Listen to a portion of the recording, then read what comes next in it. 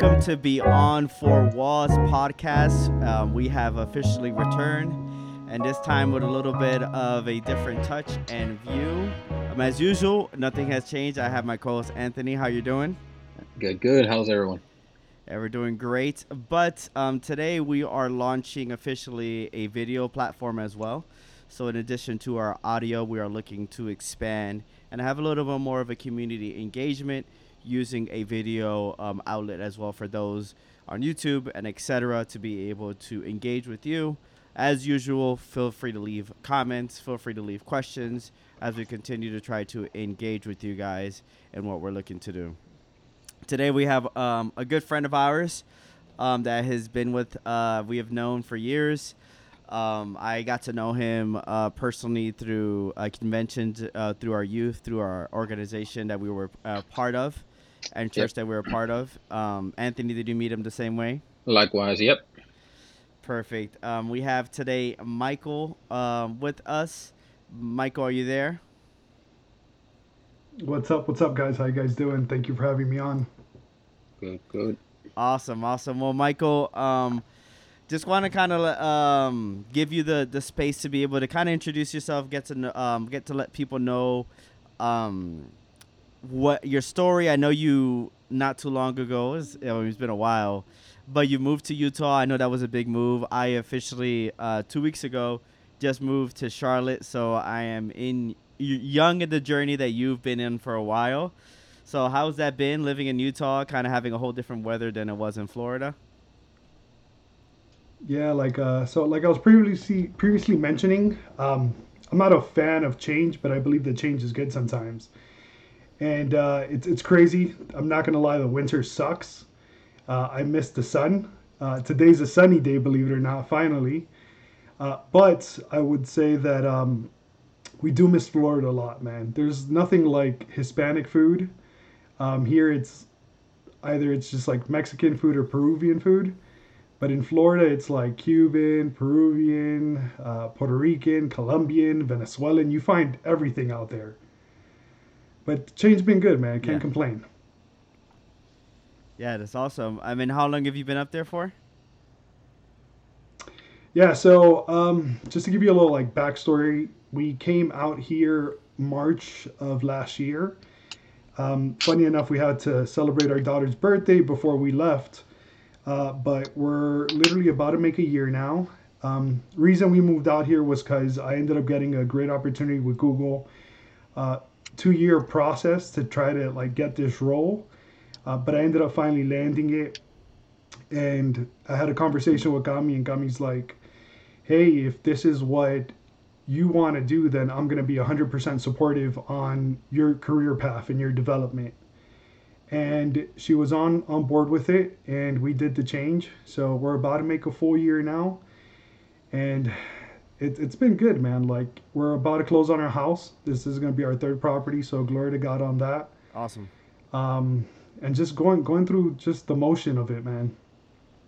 Yeah, I mean, similar to you. I moved 2 weeks ago for a job opportunity and just some change. I mean, you're close to the mountains. I'm close to the mountains. It's kind of nice in a sense. You get cold, but you also get a lot of visuals to explore and also a lot of things Yep. to do with having mountains and having seasons around Yep. you. And you're close to Salt Lake, correct? Yeah, big time. Yeah. Awesome, awesome. So like whenever you fly in, you get to see like the Salt Lake area. Um, you find out so many things about like geography in a sense that you had no idea about. Like in Florida, you don't have mountains, so you don't get to experience the beauty of like looking outside, right? And like seeing these like just beautiful visual, stuff that impacts you and just reminds you about like the glory of God and creation in a sense. And I always tell everybody that comes here, like in Florida, yeah, you got beaches, but you don't get to see the beach every day unless you live on the beach, right? Yeah. Here, like you wake up and you go outside and you see mountains. Every day you get to see them. And you drive to work and you see them. And it's like, man, it's so like, it's such like eye candy.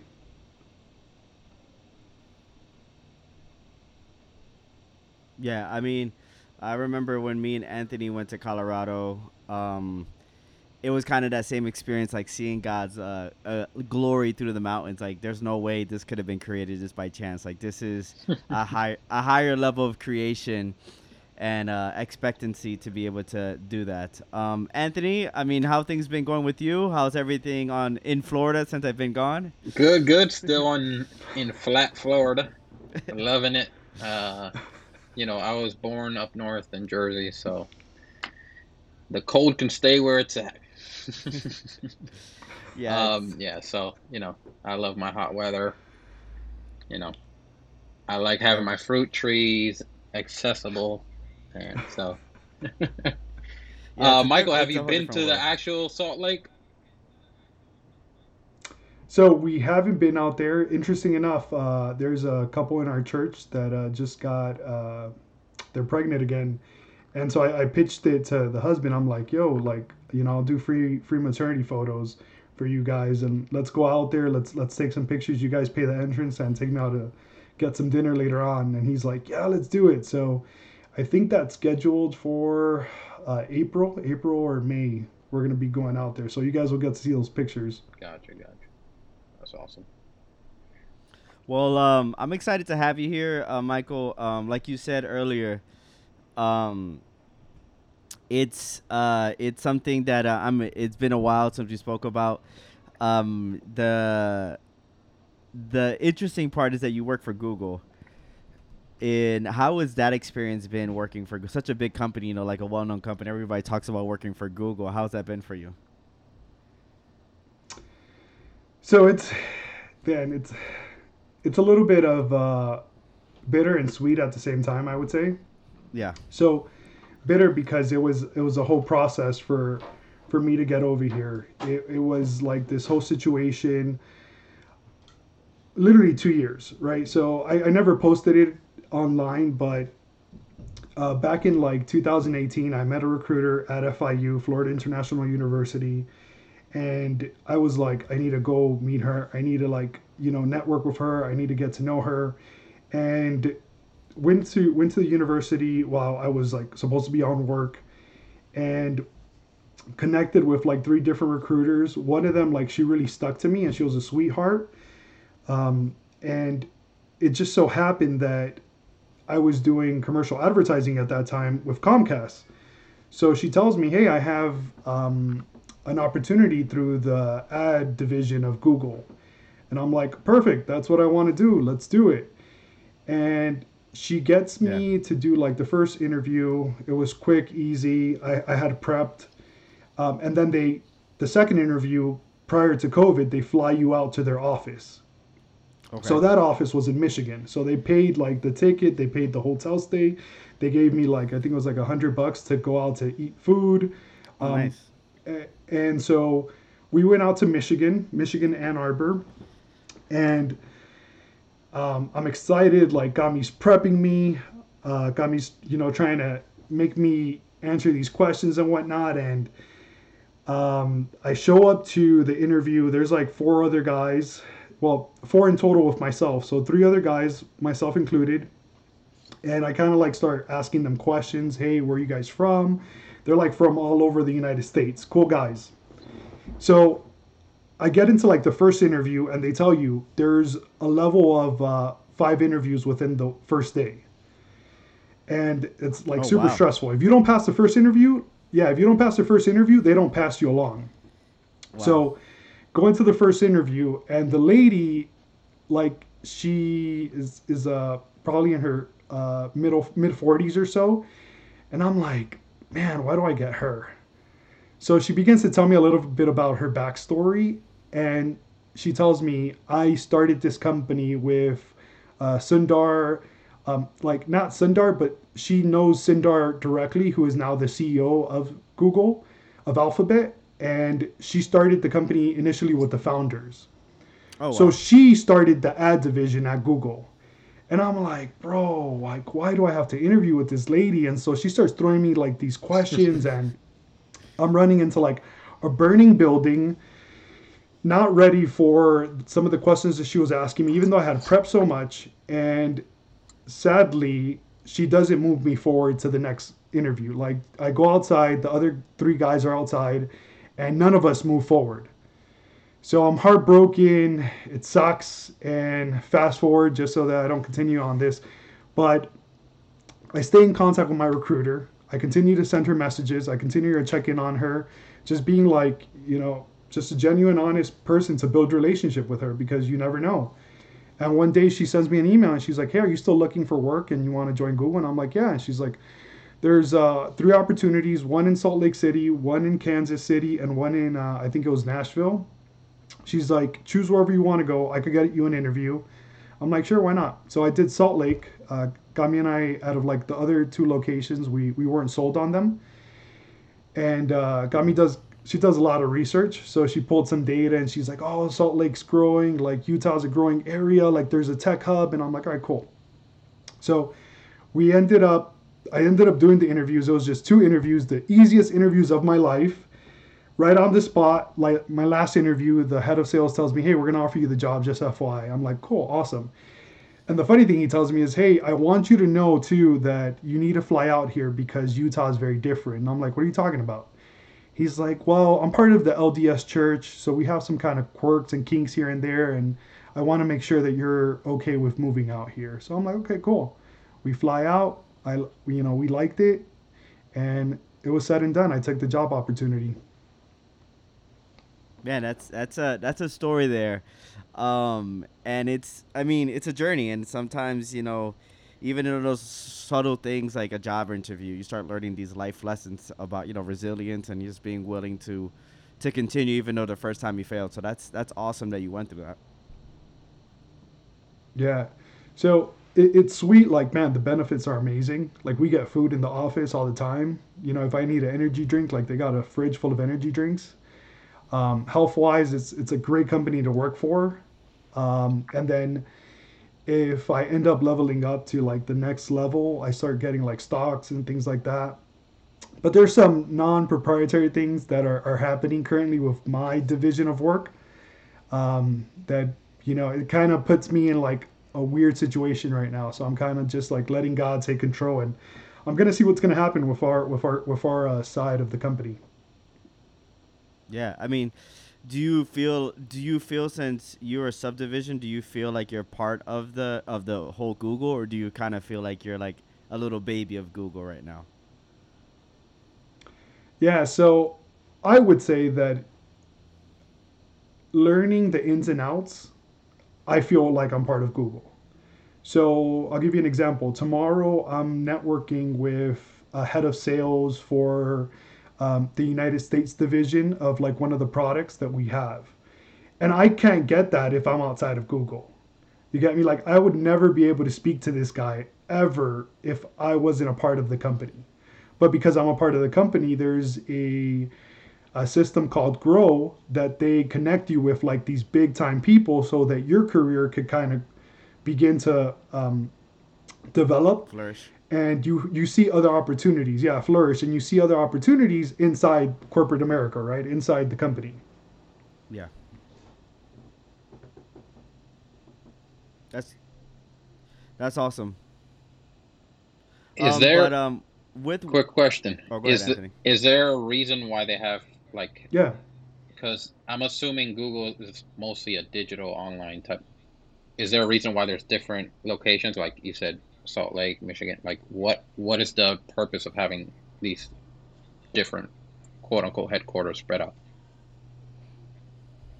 Yeah, so it's funny because a lot of people always think that Google's like maybe just like Google search, but we're also like Nest like the home thermometers. We're also like the cell Got it. phone division, the watch division. YouTube is now part of Google. They actually have a health division, so they're trying to figure out like maybe a healthcare type of scenario. They just launched their AI product. Internally, you get to find out about like all these really cool things that they're working on that no one else knows, and they tell you like you can't share this Yeah. information. So we get like maybe every 3 to 6 months, like we'll be sitting down in this big meeting, and they'll show like a new product that they're testing out, or they're trying to find people who engineers internally who want to switch over from their current role to go work on this project. So Nice. that's why there's so many subdivisions and different hubs, because they work with a lot of different countries and companies, and they're trying to develop different products that aren't just Google search. Like they're trying to Yeah. expand themselves. Like right now, one of the biggest divisions that they have is Google Cloud and Amazon Cloud, GoDaddy. Like cloud services are like the next big thing. Nice. It was interesting. You were talking about your journey with Google. I had like a 2 year like obsession with trying to work for Apple. I applied for like Yeah. Apple every like other month. I was trying to get into Apple. It never happened. The door never opened. But it's kind of to the point that similar to what I wanted to bring you in here with is as Christians with these major companies that we're moving to work towards. I work for a bank. Anthony works for companies that aren't Christ-centered companies. In choosing these career choices, and obviously you had a passion to work for Google. You went through this whole journey of doing that. So obviously you had a desire to work for the company. When it comes to these job selections and companies that we're working for, as Christians, how deep do you look in the overall morality choices that they align themselves with? As we know, a lot of these companies don't have the same moral standards, not standards, moral beliefs that we have as Christians. And how do you balance that in career choice, or is that something you kind of just separates in your work selection and your beliefs? So it was actually a really big factor when previously I'm trying to consider, like, where do I go, right? Like, what's my next step? And I remember being at Comcast and people just hated Comcast. Like every single time I'd walk in somewhere, they'd be like, "Oh, we hate you guys. You guys charge too much, or your service sucks." And it was just, it was like the worst situation ever. It was so bad to the point that the company that I'm working for, which is the marketing side of Comcast, decides to change their name. Like that's how bad it was. We just wanted to isolate ourselves completely from Comcast, because you walk in somewhere and you tell them, "Oh, I'm from Comcast Spotlight." They're like, "Comcast, Comcast, I hate you guys." So they changed it completely to effective, right? So sometimes it's difficult, right, as a believer, knowing that in a sense you work with certain people who are pushing a certain agenda, and you see it. Like I get these emails, and perfect example, not too long ago when the abortion rights were removed, I believe, or there was happening something in the Supreme Court about abortion. We get these huge emails, hey, we want to continue to support women, and we're completely against this and that. And it's like, all right, cool, no problem. That's their stance. That's corporate stance. But that's not my stance. I'm not here to push my beliefs on my corporation, but on my customers. If I have the opportunity to testify, I will. And I've had opportunities, like being as a photographer, like you get so many chances to sit down with people and plan out like their sessions, right? Especially if they're going to get married, you have that chance to um, kind of ask, like, hey, what are you guys trying to accomplish? Where are you guys going? Where are you guys going to live? Who's going to marry you? Like that's a big question that I love to ask my couples. Like, who's going to marry you? Is it going to be a priest? Is it going to be a pastor? Who's doing your couples therapy? Like that one, I used to pitch my pastor all the time in Miami. Like when they would be like, "Oh, we don't know who to do our couples therapy Plug with," in, plug I'd be in. like, "Oh, I got a great pastor for you." Yeah, dude, big time. And they would reach out. They would reach out to him, and they would like sit down with him, and they would do the couples therapy with him.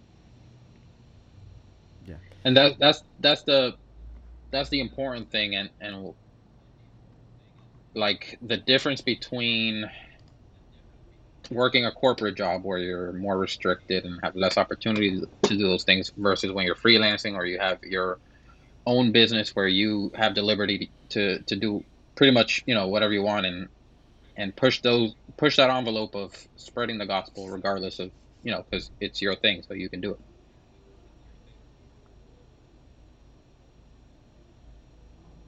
Yeah, it's Yeah, one thing that doesn't stop me is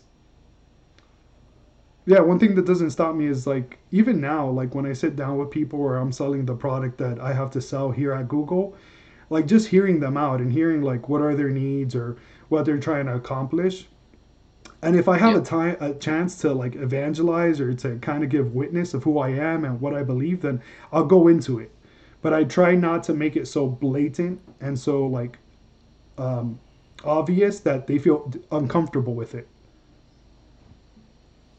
Now, s- um, in a some people I've been doing kind of research preparing for the podcast, and one of the solutions that I've kind of found when it comes to working in corporate America and dealing with as a Christian, your values are frowned upon more and more when it comes to your stances on pro-life, sexuality, and a multitude of areas.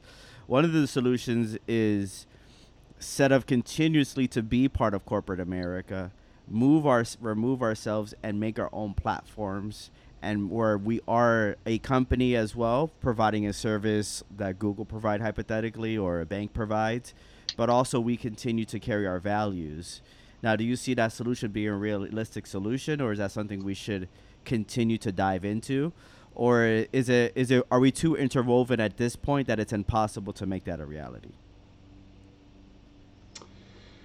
Man, I think like just full transparency, respectfully, right?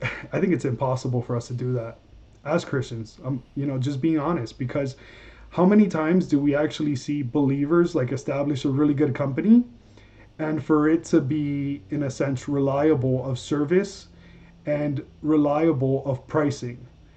Like I remember, for example, when we were looking for a website designer for one of my old churches, man, the pricing that we were getting from some Christian locations, I was like, bro, like you guys are trying to charge us like $5,000 to $10,000 for a website. Yeah. Like, oh, they're like, oh, but we're gonna give you this CRM and we're gonna do this and we're gonna do that, and I was like, okay, cool, but we don't want all that. We just want like a standard website. That's all we want, like $1,000 to $2,000 max. And then we'd go to like the non-believer, and the non-believer was charging us like exactly what we were looking for, and they were listening to our needs. So sometimes I think it's extremely difficult right now for believers to come forward and to like establish like the next big Google. Yeah. Do you think it's because of the vision within its own church, where like we don't work as unified as we should work, and because of our disunity among church, like the whole body of Christ, let's say in America's body of Christ, if we truly work together as a body, unison as the Bible describes, we would do that, or do you think it's just not a reality because of the landscape we're in? Dude, so I'm gonna tell you this. I'm gonna use the LDS Church as a perfect example. Shout out to the LDS Church. But man, these people are so intertwined. Like they're so connected with the people that go to their church, right? And even though they're preaching heresy and it's not biblical and it's not right, but a lot of the companies that are here in Utah are LDS church members established. Like there's a lot of companies that have gone public. Perfect example, if I'm correct, Qualtrics right now. It's a perfect example. Like they just went public, and like the people inside the company make so much money because they go public. But they have like those specific standards that they use that represent their church. Yeah. And I will say that unfortunately, the Christian body, we don't have that unity, man. Like, well, I can't agree with you because of like these little, things that they're not so similar. And we don't want to build business. Also, I would say it has to do a lot with our economic system as a country. Uh, Mm-hmm. Capitalism is not, it kind of goes against our grain as Christians. We're called to be righteous, to be fair, to not lend money, to not these things that are kind of counter to capitalism, whereas seek gains at all cost, lower your losses at all cost, no matter whether you're enslaving people on forced labor and doing all these other things. That's what capitalism pushes, because it's about increasing the gains regardless of what happens. And as Christians, we know that's, not correct. So Yeah, I think it's a tough balance because technically, one of the things like it's two scenarios I always bring up when I think about the Bible when it comes to engaging with the world. One is in the book of Judges, where in the book of Judges it talks about the generation that arose that wasn't very familiar with the history of what happened with their forefathers, and because of that, they didn't completely kill or completely destroy the people that were living there, and they started making treaties. And little by little, the culture of the people that were living there it was attached to the people of Israel. And so that I think about that as in, are we being like that generation that makes treaties with the world to kind of like have a peaceful life? And because of that, we are being injected with traditions, culture, norms, morals that we shouldn't accept because we're living amongst them instead of shunning that away. But then I also think about the book of Acts, where that primitive church, they sold everything, got all together, and they were able to fulfill all the needs of the people. So I think about like, how should we be? But then if we go too extreme, we become like the Amish and we separate ourselves completely, and then we have no engagement with the world, and then we can't preach the gospel because we don't engage with them at all. So for me personally, it's such a hard kind of decision of like where I work, because even where I work, there's more emails that I receive that I'm not in agreement with. But should I quit? Should I stay? Am I being a silent accomplice where, because I'm just like, oh, that's there and that's me, I'm making a sort of treaty that I'll work here even though I disagree with you, and that could be a treaty of approval. So that's something that I battle with personally in my career choice as well. Yeah, something that I was like, so prior to you sending me these conversations, like my favorite book in the Bible is Joseph, right? Like that story of Joseph, which we find in Genesis, right? So Joseph, of course, didn't plan to go to Egypt. He didn't tell his brothers, "Yo, sell me to the Egyptians." Like I want to get there. Like that's my next career advancement. Yeah. I want to go work at Potiphar's house. Like I want to hustle and be the second one in command, right? He didn't request that, but he got there, and unfortunately, due to the circumstances, he was placed as second in command at that place, right? So he's working under a non-believer, being pushed to make sure that his livestock and his livelihood continues to progress.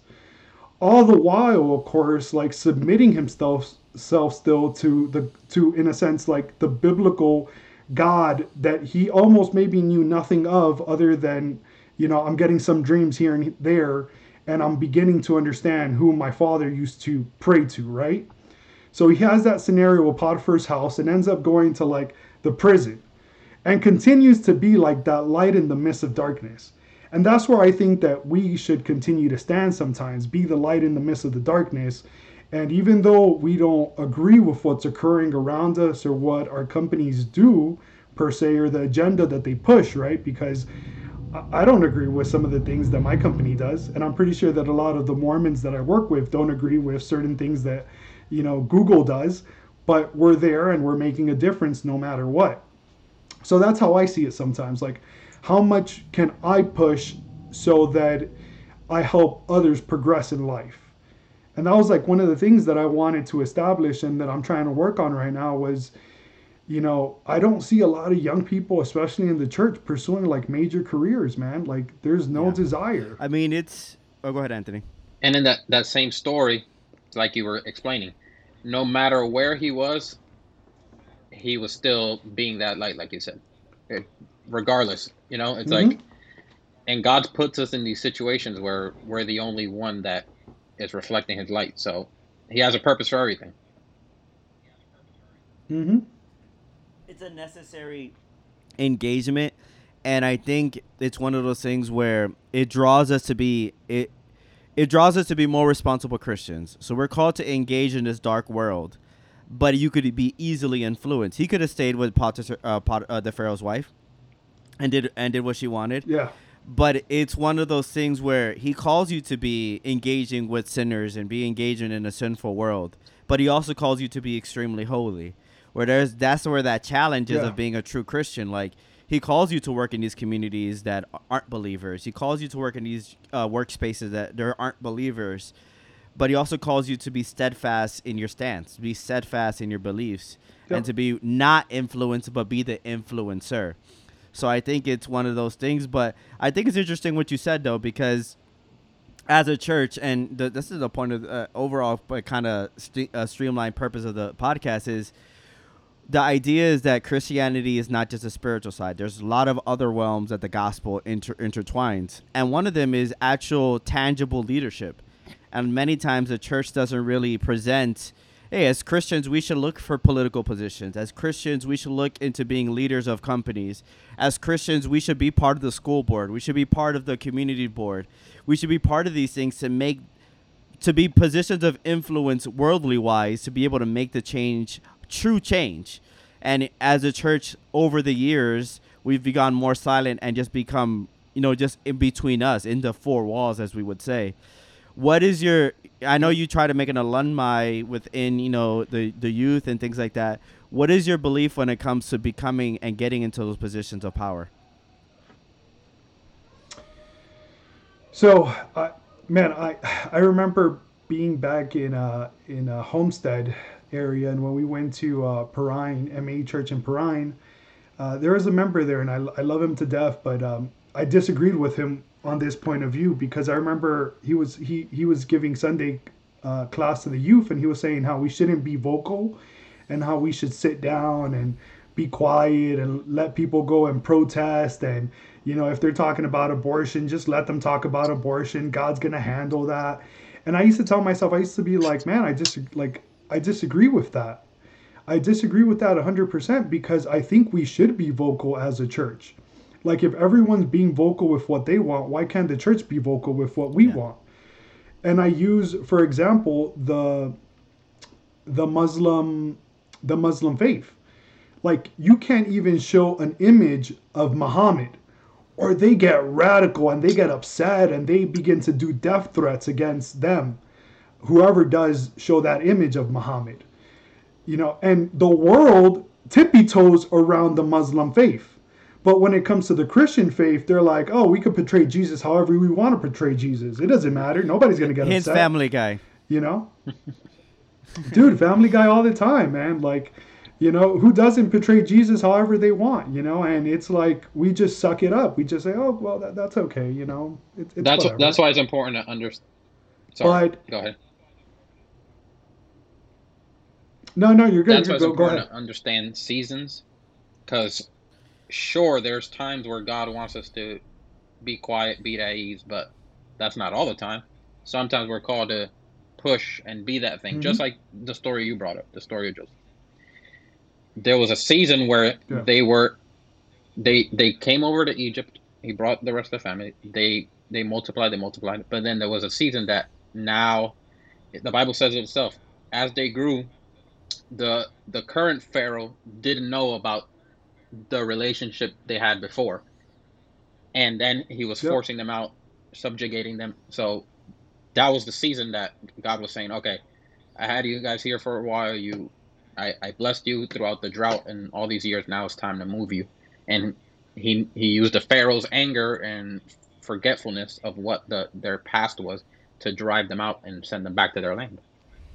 Yeah, and it's interesting because kids growing up now, they don't see the church how it used to be, or they don't read the Bible how it should be, because in apex of, you would say, churches, or apex of how the world was ran, was the church was the moral standards. The church was the one creating the laws. The church was the one saying this is how culture should be in today's time.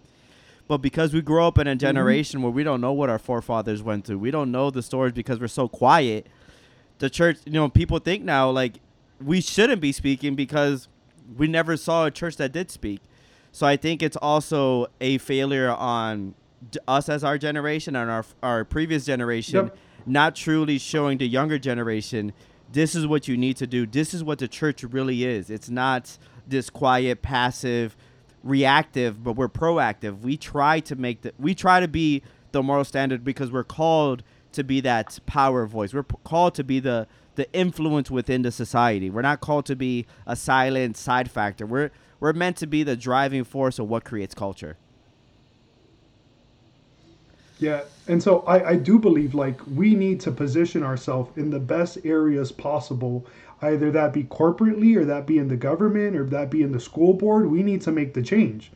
Because if we're not positioning ourselves in those areas, guess who is? Those who are Hmm. against us, and they begin to remove the grants, they begin to remove the funding, they begin to remove anything that could assist the church in developing Tax exemption. opportunities for outreach. Tax exemption, Yeah. 100%. Dude, not too long ago, I just read an article about this school board member in Arizona, and she's LGBTQ, and she's removing the availability for teachers that come out of like one of the seminary schools that are allowed to then go to teach in the public school. She's removing that connection. So then it's like, great, now we can't even have Christian teachers anymore because these people are discriminating religiously Yeah. against us. Do you think a lot of Christians would say, and I'll let you go, Anthony, after this, a lot of Christians would say this is part of Revelations. Like, it's already too late. Why should we get in positions when it's already past the point of no return? Yeah, so I think that's insane because we need to continue to testify no matter what. Like even if we're getting closer to that no return point, like we need to make sure that we're being as effective as possible to testify and to tell people, hey, there is a living God, there is a Jesus who went to the cross and died for your sins, and then the church needs to be the resources locally for the community to be able to grow. Yeah, and like the Lord told us to occupy till I come. So we're not called to put everything off. We're just waiting for his return. No. He told us to occupy, do live the life, and when he comes, he'll come. It's like that's always been the issue, We all grew up Pentecostal, so that's what we know, and that was the error of pushing that too much, is that we focused on that, the future, and we weren't paying attention to the present. And the word literally says, "Don't worry about the past. The future will bring its own issues. Focus on today." And that's not part of the culture of like of the church that we grew up. It was all focus on the future. The Lord is coming. Don't worry about what's going on now because that's all going to go down the drain. And the Antichrist is and the Bible's that's not what the Bible teaches. And then also to speak about the positions of power, the story you brought up, Joseph. What was he? He was pretty much the CFO of Egypt. Daniel was Yep. a political figure. We just see them as prophets or men of God, but what was their position in those governments that they were official government positions. They weren't just servants of the Lord. They had a position in the government. So I mean, even if you look at Paul before he became Paul, he was part of this the Roman or is the Jewish temple at that point. So there was even that point of things. But to bring it back to kind of engagement with these companies and being that deciding factor of how we engage corporately, what do you think? I sent you earlier a kind of a podcast talking about our products that we buy, and a lot of the products mm, we buy aren't environmentally responsible or socially responsible. And what I sent you was talking about a book called Cobalt Red, which talks about Yep. the mining in in Africa. It was in Africa, Congo. Yep. Cambodia, Congo, and spoke about how all the batteries, your cell phones, iPads, electric cars, Teslas, they use this mineral, but it's being resource incorrect, like socially irresponsible. Hmm. As Christians, I'm not I'm a hip I have an iPhone. I'm looking to buy things that have things that I shouldn't have. I mean, that are being sourced irresponsibly, environmentally and socially. How do you view that in our products that we choose? Dude, it ties back into the position of powers, man. That's what it ties back into that. And because if you have someone who's in a position of power, who's faith driven, who understands, hey, we shouldn't take advantage of these people, and unfortunately, Africa has been taken advantage, has been, um, you know, abused of all its resources, and Africa should be one of the most richest countries. Like all the different little countries that are inside of Africa, should be flourishing with Hmm. wealth, um, just because of the resources that they have that you can't find anywhere else. Unfortunately, we can't say like I'm going to limit myself and not go buy a phone or not go buy a computer or not go buy a vehicle that's being impacted, right? Because I'm pretty sure if we go to Walmart, like we would have to stop shopping at Walmart. We'd have to stop shopping at Starbucks. We'd have to stop shopping at Everywhere, everywhere, Amazon. everywhere. Like Yeah. everywhere. Exactly. So it's almost impossible for us to be like, well, these are the lists of all the good companies that we should support, right? But I'm pretty sure that even in that list, there's some companies that are doing stuff that shouldn't be done, right? Yeah. It's Anthony, you had something to say? I think it's tough because we're so interwoven with the world right now. We're so interwoven with especially living in America. We're so interwoven with the culture and with the day to day and how culture works in here. It would be such a cold turkey cut that would be practically impossible to live over here. Like Anthony said, Yep. our economic system of capitalism is not truly a biblical based economical system. And that's what So Nope. drives what it. do we Yeah. do? We make our what do we do? Do we make our own economical system within the church? That would require so much capital to live here in America that would be impossible to do. Do we not buy iPhones? Do we not buy anything with battery? If that's the case, we would be living like in a camping ground, when no houses, no nothing. So it's a tough reality to do it in America, but I do think it shouldn't give us a pass to not do radical change and do not do radical things.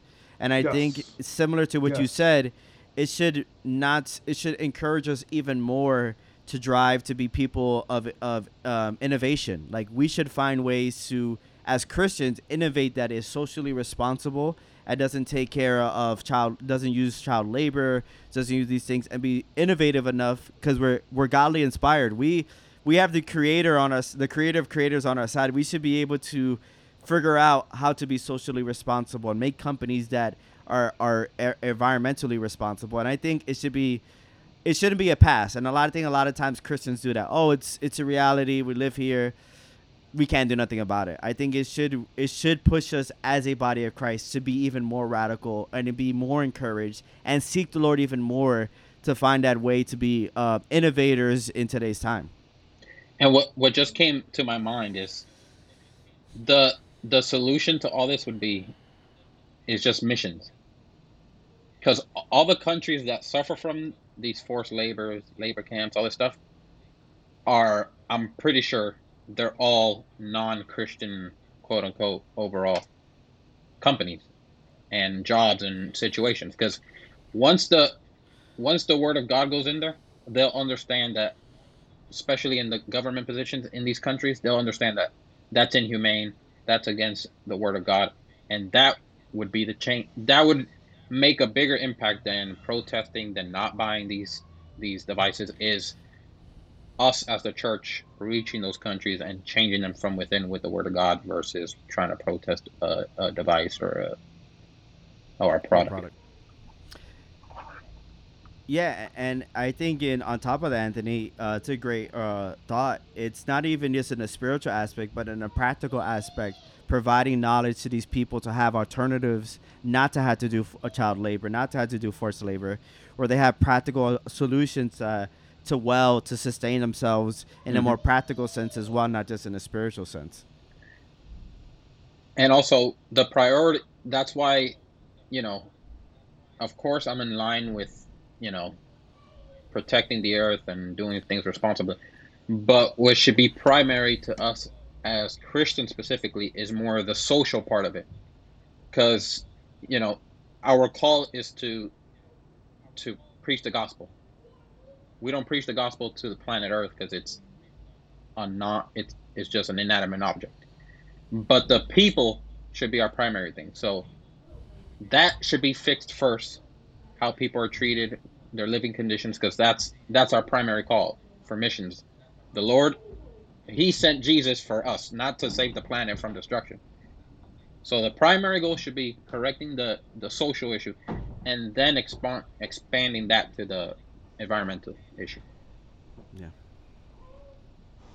Yeah, and it all comes down to like just being able to have people in power. Like I remember, and it's sad to say, but I don't know if it happened to you guys, but I remember growing up in our churches, and I was going to college at the time, and my pastor's like, "Oh, you should choose dates that don't affect with service dates, like for your classes."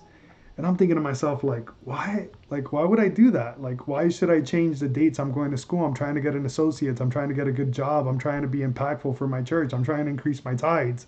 Like I'm trying to increase how much I give. I'm trying to increase like the people that I get to know and I get to impact. So why should I be worried about if I'm gonna miss church on a Tuesday or Thursday? Like, it made no sense to me. And even now, I'm pretty sure you guys remember they used to be like, let's forget about education. It's all about the power of God, the power of God. Forget about education. It's about the movement of God, and that's why we don't see a lot of young people, that grew up with us and are adults now, being pastors or being figureheads in our church. Yeah, like It's yeah, unfortunate. that's why, like I always say, if we would have, you know, if we would have put more emphasis on, like we've been saying, is getting people into government arenas, into attorneys, into doctors, into these things, instead of just saying that everybody's an evangelist, everybody's a pastor, then who who's how are we going to impact the church if we're in positions that are only that you have to go to the church to see and To to receive, touch, yeah. and then we have nobody in the real world that can connect to the lost people. Mm-hmm. 100%. Perfect example. In Miami, there's a location called the Wow Center, and they work with a lot of people who have disabilities. And I remember when I first got into contact with like that location and I was doing research, I'm like, man, why doesn't the church do something like this? Like this is a great opportunity. If we would have created it, or we'd be leading this type of company in a sense. And I continually ask myself, and I know, Abel, you asked me, am I still in MI? And yes, we are still in MI, and the reason why is because I can't give up and be like, I didn't make the change. Like I wasn't part of the change that this organization needed to move forward. So at this current time, like I see that I want to be an impact and I want to be a changer, right, or influencer for the organization to do better and to maybe increase its growth and increase how we think instead of limiting ourselves to like this old mentality from back in the 70s, 40s, or whatever. Yeah, it's a multi-layered situation because of past Mm-hmm. mistakes and past presentations of not a bad thing, but overemphasizing only the spiritual side of things. We weren't preparing the future generations on the more practical side of things. So we became super spiritual, but then we didn't have the practical support or the practical knowledge to implement the spiritual change. Now we're in Yep. a more empowerment of, we're trying to better ourselves and all these things, but now you're kind of seeing the opposite, where people are forgetting the foundational spiritual part of things, that fire, that vigor, that passion Mm-hmm. spiritually, and that holiness, and we're moving towards more a modern progressive loving of our neighbor and forgetting the holiness. So it's a cycle, I think, that naturally humans are going to go because we have a natural fault. We are the ones leading the church, so the church is going to have always Yep. imperfections filled into that. But I kind of wanted to drive into that point of there's so much time needed to be given to these things. So much time needed for, education. And education nowadays is really hard to receive. The time that's needed for college and all these other things, or work and life balance and all these things. How do you think the church should manage its time throughout the week? I know we talked about work and working for Google, and I work for a bank. How should we manage? How should the work week look for a Christian? Should the Sabbath be a part of our lives? Should we work a 5-day week, a 4-day week? How does that look for a Christian? So one thing that was big about me taking this opportunity was work-life balance. Like right now, I have the best work-life balance I've ever had in my whole life. Like if the day of tomorrow I want to tell my boss, hey, I don't want to work, or I want to take a personal day off, I don't have to put in PTO, I don't have to put in VTO, vacation time off, or paid time off. I just tell him, and he's like, yeah, no problem. Like take it off. So that was one thing that was very important for me. Now I do recall that when I lived in Florida, like I was working Monday through Sunday, like working my regular Monday to Friday, and then Saturday and Sunday I was doing photography constantly. Like Saturday nights I was doing photography, Sundays I was doing photographies, and sometimes it would conflict with my church service. And then I began to notice that my feasting of the Lord, right, wasn't I wasn't delivering, and then my spirit began to hunger. And I remember telling God, if you allow me to make what I make on my weekends during the week, and if you help me with this, then I'll give you my weekends again. Like my Sundays will be yours. And I began to see how he began to open opportunities where my commissions on sales began to double. And I was making more than I needed to go and make from, working on a wedding on a Sunday. And I had the opportunity to tell people, hey, I'm not going to take a wedding on a Sunday. I apologize. I'm not available. And I would refer them to someone else. I do think that we as believers need to have that one day that we just chill, that we just relax, we enjoy our families. Like, um, you should know, if anything, Abel, like you have a daughter, and you should know how important it is just to like give her that time, especially like one specific day where it's just, you and your daughter and your wife, and just you guys go out and do whatever it is you have to do. And that's biblical, like us investing time into our family. Yeah, it's a hard balance because it's one of those things where you grow up thinking or being taught, work hard now so you could enjoy later. And it's one of those things where, like, Mm-hmm. if I work hard really now, if I make all this money now in my 30s, in my 20s, in my 40s, when I turn 50, I'll have all the time where I could do all these things. And retirement has Yeah. been embedded in us as Americans, where Hmm. our time of rest is not a weekday, it's not a weekend. Our time of rest is a goal From down the 65 road. Like onward, yeah. 65's on. It's a future goal. It's not something that's present. And I think growing up in that mindset, you start forgetting that idea of like rest is a daily thing, rest is a weekly thing, rest is a monthly thing. It's a present thing. It's not in a future. It's now.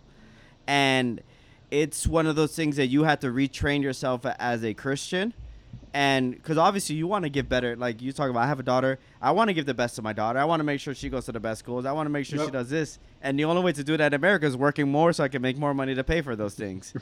So it's one of those healthy balances of knowing not all these things that I think would be great for her is better for her, but the time that's necessary to give to her is what's important as well. And if we look at it biblically, retirement doesn't exist in the Bible. These prophets, these Yeah. all these people worked to the day they died. They they were exerting their prophetic call, their apostolic call, all these things until they went with the Lord, or until they were killed by persecutors. It wasn't like, okay, the prophet did this and that until he got too old and he stopped hearing from God and he stopped functioning it. No, they kept going until they died. Yeah. And I, in a sense, like I believe that we should take advantage of the time that's given to us, right? So, dude, man, I know that Abel knows, but I love to hustle, man. Like, I love to figure out ways to grow either my business. And we recently started a business here in Utah, which is focusing only on quinceañera photography. But before I came out here, one thing that I asked God, like about a year ago or so, like, hey, provide me enough finances that if I ever do take a pastoral opportunity, that I can support myself. I don't want a church ever to support me. I never wanted to be that person. And man, I saw it. Like, I hooked up with a friend that he was really into stocks, and back during COVID, like when everybody was taking huge losses, like I made it well over like $175,000 in stocks. And I kept telling God, I'm like, man, if you're providing me this opportunity, like continue to guide me and show me ways that I can continue to grow this. Like, I don't want to stay sterile in an opportunity. I want to be able to invest my time back to you and back into my family and make sure that I'm being as influential as possible to convert people and impact them and show them, hey, like, look at his testimony, look at what God's doing through him. And it that was where my heart was at. And even now, like, I continue to ask God, hey, I don't want to work in corporate America. Like, I don't want to, if anything, like I'd be using the benefits at Google only because, that health insurance is expensive. But if I could do like quinceañera sessions and just work during the summer, man, I'd do that 100%. Yeah, it's tough because again, back to the point, we're so interwoven that it's you need to make money to survive here in America. It's an impossibility to be able to say, oh, I'm not gonna work and then I'm always gonna do this.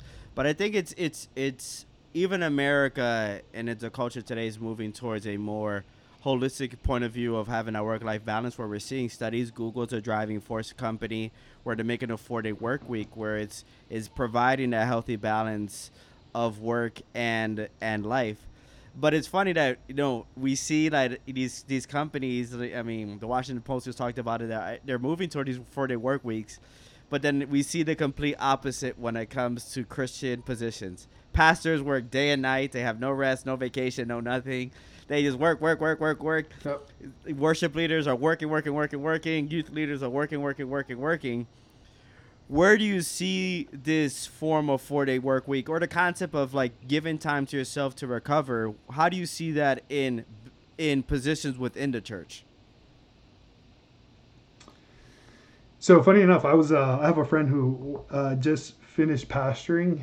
They went into like a period of sabbatical, and I was talking to him, and we were talking about how his church structure is, and he was telling me that he was so fed up with having to be responsible for people seeking God. Like, no one has responsibility for themselves to seek God. He has to be responsible for them to seek God. And so he said, he's like, Mike, you want to know what I just recently did? And I'm like, yeah, what did you do? He's like, I closed our Tuesday services. I closed our Friday services. We only have service on Sunday. And on Wednesday, we do a call so that people could do Bible study. And that Bible study is more to answer questions about what you were supposed to read during the week. He's like, I don't want to be responsible for people having to read the Bible. No, you should have read it yourself. And this call is simply to answer questions in case you had any questions. You saw a need for someone to address something, or you needed a clarification. Like, that's the time that we're going to give you on Wednesday. But we're going to spend the rest of the week finding ways to evangelize. Like, he just didn't want to have responsibility for people to go and pray, and for him to be like, why do we need a Tuesday, a Thursday, a Friday service if, in a sense, I have to beg you guys to either show up or be responsible for you to read the scripture to then, or me having to just teach the whole concept to you. Yeah. Because nobody's reading their Bibles, unfortunately. That's the biggest issue within the church is burnout. Because we just drive our Yeah. leaders and our people that serve in different areas. We just drive into the ground. They don't get any breaks. It's a daily thing. And then you see people break and just turn it all in and walk away. And it's like, because we don't have a system in place where we're not driving them into the ground. And I think, Yeah. it's bring oh that this concept always brings me back to Moses and his father-in-law, Yeah, where I I think was it's just in gonna say. Exodus, Mm-hmm. where his father-in-law show Moses was trying to do everything for the people. He was doing Yeah. every quarrel, every fight. He was covering it, and the father-in-law even spoke. If you do this, you're not gonna be able to survive. Like the people need you. So it's a part of that Delegation. delegating. Thank you. Into different Delegation. Yeah. people, and it's tough for Christians because if we weren't taught that this system Hmm. of working as a body of Christ, we weren't taught that, and we're so dependent on our pastors for everything, for marriage counseling, for our kids having Plumbing. trouble. If someone's sick, like it's the pastor is a do-it-all guy, do-it-all gadget, and as pastors, they spoil their members as well. Like they fall into accepting that, and Hmm. I think it's honestly, I always say if we just open our Bibles and read our Bibles, half of the things we do would realize we shouldn't be doing. Yep. 100%. 100%. When we were living in Port St. Lucie, we found a church. It was an American church. I believe it was a Christ Fellowship, if I'm right. That, man, this church was packed. It was probably a 900 member church, but it was packed. It was packed. And then the reason why I loved it so much was because the pastor would like flame you, like he would burn you apart. And I'm thinking to myself, like, man, this church is packed. Like these people are receiving this word, like that's insane. Like he would talk about adultery, he would talk about making sure that you're right with the Lord. Like he had no filter. And I believe that there's a thirst for the Lord, and I believe that people are hungry for the Lord. But one thing that I noticed was that they would delegate. Man, he would delegate everything out. Like his responsibility was to show up on Sunday and to preach. That is his responsibility. Show up on Sunday, give that message on Sunday, and preach. And then the worship team, they had three worship teams. They were cycling through worship teams. Recently, Gami was just telling me, she's like, hey, they moved to 4 services now? And I'm like, what? Like, they had 2 services. And she's like, yeah, they just sent an email because I guess there were so many people showing up that now they needed 4 services. They have one in Spanish and three in English. So it's like, if we learn how to delegate, you don't get that burnout. You begin to open and see what responsibilities people can take, and then you can have a growing body, and people feel like, hey, if I can't do it this week, at least I know someone else could take that responsibility. Yeah, and it's one of those things where it also drives purpose-driven commitment. Where a lot of times the church, like Yep. when it comes to diezmos, like or tithing, we're like, you have to do it because the Bible says you got to do it. But when we convert it to purpose-driven, like you give tithes because we want to do a homeless program, or we want to raise this money Yeah. because we want to help single parent families. When you do purpose-driven engagement, when you make it community based, not obedience based, you have that buy-in so much quicker. And I mean, if you in reality if you read the Bible, that's the driving force of what Jesus did. It was relation based. It wasn't you have to do this because you have to do it. You do this because of love. That's what God. The Hmm. God's a God of love. Like Yep. you do it because you truly are in love of who God is, and you want to express that through work. Yes. And you have to show evidence of it, right? You And can't. to that, add to that. Yeah, go ahead. Keep going. Go ahead, Anthony. I'm sorry, man. Uh, So so to add into that, I was thinking about the woman at the well. yeah, Sorry, dude. I was thinking about the keep going. woman who was at the well when Jesus showed up. Like she wasn't a believer. She didn't know who he was. She didn't know that he was the true living well that would quench her thirst. And Jesus was willing to ask her for a favor.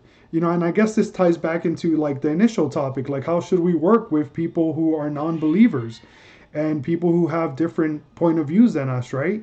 Like Jesus was willing to accept water from her and at the same time was willing to educate her and tell her, hey, if you follow me, I'm going to quench that thirst that you have and you're going to be fulfilled. Yeah. And to kind of wrap it up, one of the things I kind of wanted to talk about was making this a reality, and I think it comes within locally within yourself, but I think it also comes within having the church change its mindset. And Mm. what would you say Yes. is the biggest change you think you could make personally to make what we're speaking about a reality? And then on a second level, and I'll ask you, Anthony, as well, both questions. What do you think is the church's way, like primarily way they could what they could change to make the members adopt this idea more as well? Something that I notice in the successful churches, right? The churches that in a sense they have it together in some aspect, right? And they know how to build community and they know how to drive career driven opportunities for the community, right? Is that they're responsible in a sense of I know that if I take on this responsibility and I give it my all, I'm going to be able to bring results and measuring those results, right? It's like people don't like to hear this, but this is a truth. The church is a business in some aspect. And you have to look at the church and you have to forecast for the church. You have to set KPIs, key performance indicators. You have to figure out, like, hey, why are we not growing? What are we doing that we're not impacting the community? Are there grants that we could get to maybe establish career development courses inside our churches? Can we get computers inside our churches so that the Hispanic people that surround our churches could come learn how to type on a computer? Like we need to be accountable in all aspects. And when we have an opportunity inside the church, be responsible to the 100% that we can, but at the same time, be understanding that there are factors that we're not going to be able to control. We need to set those boundaries as well. You know, it's horrible that unfortunately sometimes in certain churches we have 3, 4 responsibilities. I know that when I got here, I told them, hey, I'm only going to do one thing and that's it. Don't ask me to do anything else. Don't ask me to be responsible for this or that or this. No, I told them I'm going to teach Sunday school and that's going to be my responsibility. Teaching Sunday school to the youth. Why? Because I understand that they need guidance, they need someone to teach them, they need someone to be present. And I told the youth, and I continue to tell the youth, my time is gold. Like my time is important to me, and I would hope that the same way that I'm investing in you, you invest back in me. You know, bringing that accountability to people and reminding them, hey, I don't need to do this, but I'm doing it first for God. And second, because I want you to have results in your life that don't leave you stagnant like your parents, or don't leave you stagnant like, the your grandparents, or, you have the opportunities in this country that can guide you.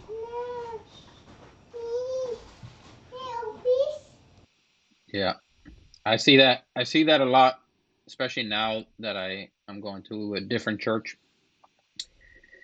It's completely a different attitude. It's this less is more mentality where, like, we the churches we grew up was every event, you there couldn't be an event where there wasn't a preacher trying to preach and, yelling at the top of their lungs so everybody around can hear. It's like sometimes you just have to have an event for the community where they can come enjoy whatever it is, and Yes.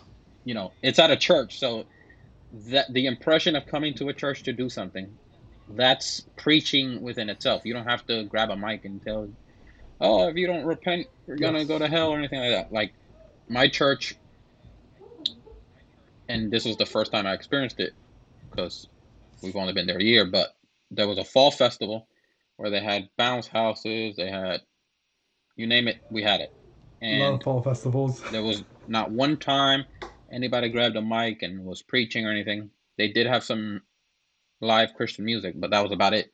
And I don't remember the numbers off the top of my head, but there was a high amount of people that gave their life to the Lord and started coming to the church as a result of just a community event that wasn't this hyper spiritual thing. It was just people came, saw the vendors, bought whatever they wanted, food, drinks, whatever, and they brought their kids to have fun, and that's it. You let God, you just opening a door, inviting them in, and letting God do the rest. You don't have to. It doesn't always have to be this, you know, evangelistical extreme thing. It could just be, Yes. something to open the doors to the community.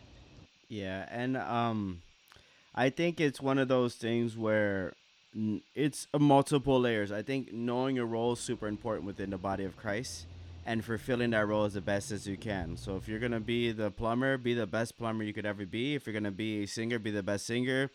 If you're going to be an architect, be the best architect.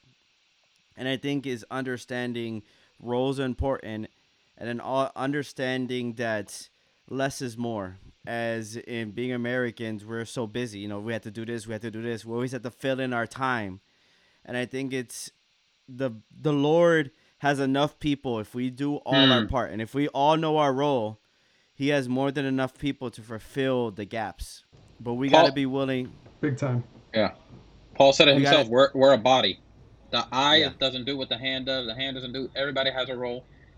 And, we're just trying to add to our resume and be like, oh, look at all the things I've done. It's an ego thing instead of just being humble. This is where God has me. I'm going to do the best I can do, like you're saying. Yeah, and it's some it might drive people to be corporate leaders. Some it might be just be a cleaner. The idea is that, which is tough, is less is more.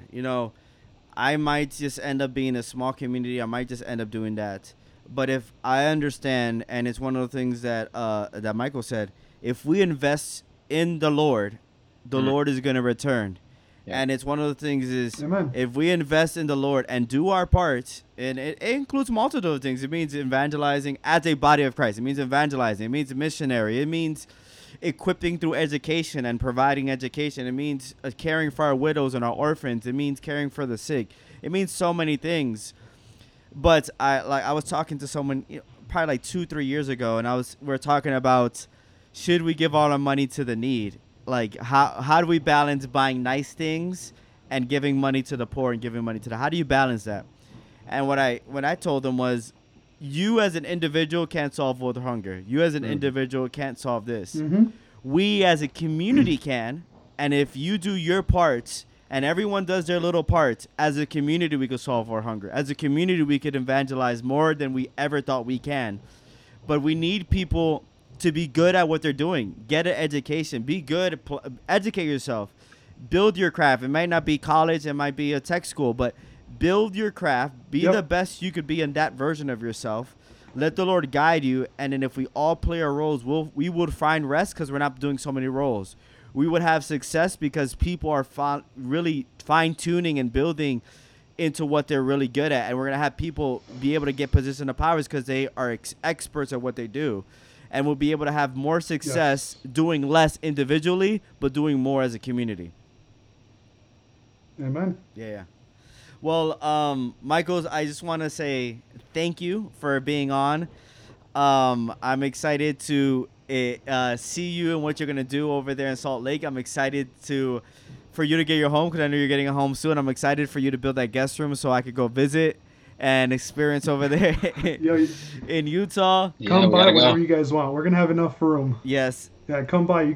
There's enough room in the house. Trust me. Yes, I am super excited. Yes, I'm super excited. Me and Anthony went to Colorado and I loved it. So I'm super excited to go to. I know the Zion Park. There's so much things over there in Utah to explore. Yeah, dude. There's a lot. There's so much, man. Feel free. Like once we have our home, hopefully we close this month. Like I tell people, you don't need an invitation from me, man. You tell me when you want to show up and it's no problem to me. I love taking care of people whenever they come to visit us. So you tell me, hey, we're going to be there in June. All right, that's fine. We got space for you. Perfect. Giselle says I invite myself, but you invited me right there. Well, I do appreciate, guys. Yeah, man. Feel free. We are trying to do something even more engaging with you guys. So send your questions. We're going to start sending our guests beforehand, which allows you to send questions directly, and we'll be able to kind of ask that towards the end to have a quick fire question and answer with our guests. So feel free. We don't know all the answers. We don't have all the best opinions. So feel free to comment your opinion. Feel free to ask your questions. So we, as a community and as a body of Christ, we can understand how to engage with the world. Amen. Thank you guys and have a wonderful day. Amen. Take care, guys. Bye.